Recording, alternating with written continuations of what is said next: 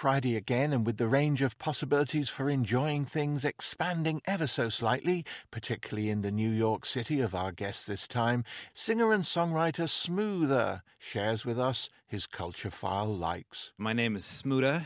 I live in New York City.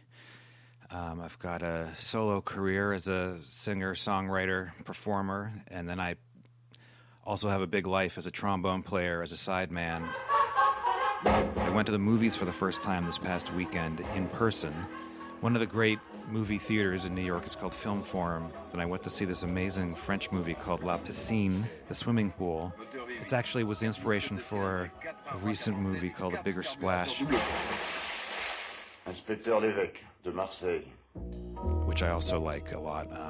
But this movie is particularly good. It's just three beautiful people lounging around this pool, mostly near Saint-Tropez in south of France, and then there's some intrigue involved in it. But that really beautiful movie, just to watch these gorgeous people with perfect tans sipping their coffee by the poolside. But yeah, that was really great. I think it's from 67 or 68, La Piscine. So after I went to Film Forum on Saturday, there's an amazing burger place near there that I haven't been to during the pandemic that I've been going to for 20 years called Corner Bistro that really only does a burger and fries, very affordable,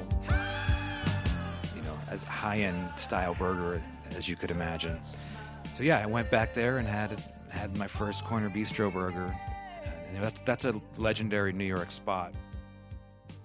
Well, I haven't read this guy in a while, but he's really one of my favorite writers. His name is James Salter, who died a few years ago. But he has a few really beautiful books that I love. One's called Solo Faces, about being a mountain climber, and one's called Light Years, about relationship ending. Those are two of my favorites. But yeah, James Salter, he's sort of a kind of Hemingway-esque, doesn't write too much, but just every page has the most beautiful language, but writing about real stuff. It's not poetic storytelling. It's just the language is beautiful, but he writes about real relationships.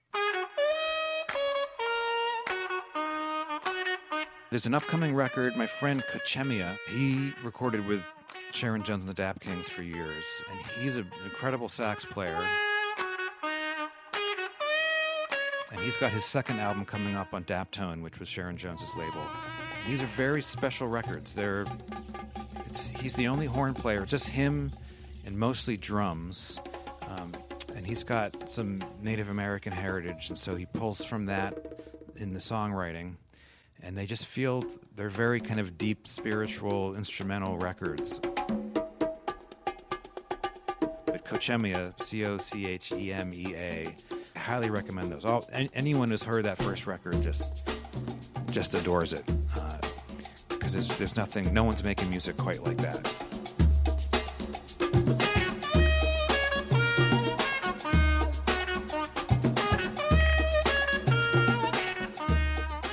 I don't wear cologne myself. I was actually just watching something last night that was talking about scent and how scent is the sense that's most connected to memory.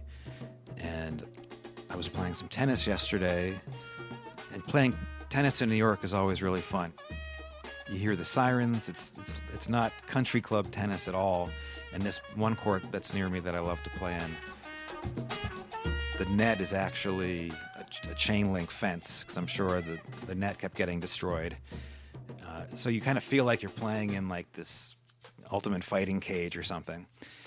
And yeah, and weirdly enough, I smelled some tree scent yesterday that reminded me of summer camp growing up.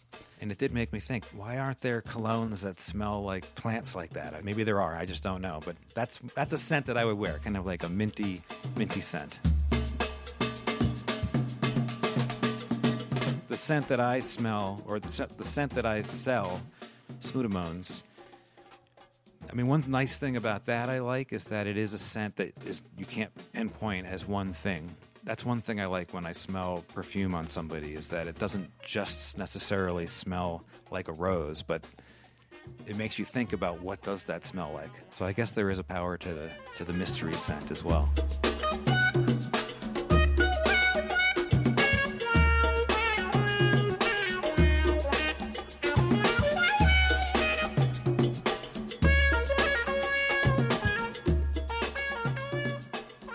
the likes of Smoother there. Coming up tomorrow, tea time on the Culture File Weekly. All the musical colours with UK not jazz band Matters Unknown, Professor Aisling Kelleher on the dangerous shortcomings of the contemporary design process, and we'll have a page of radio poetry from Los Angeles-based poet DJ Eve B. Golden. That's all in the Culture File Weekly this and every Saturday 6:30 p.m, and indeed by podcast right now if you've sworn off deferred gratification.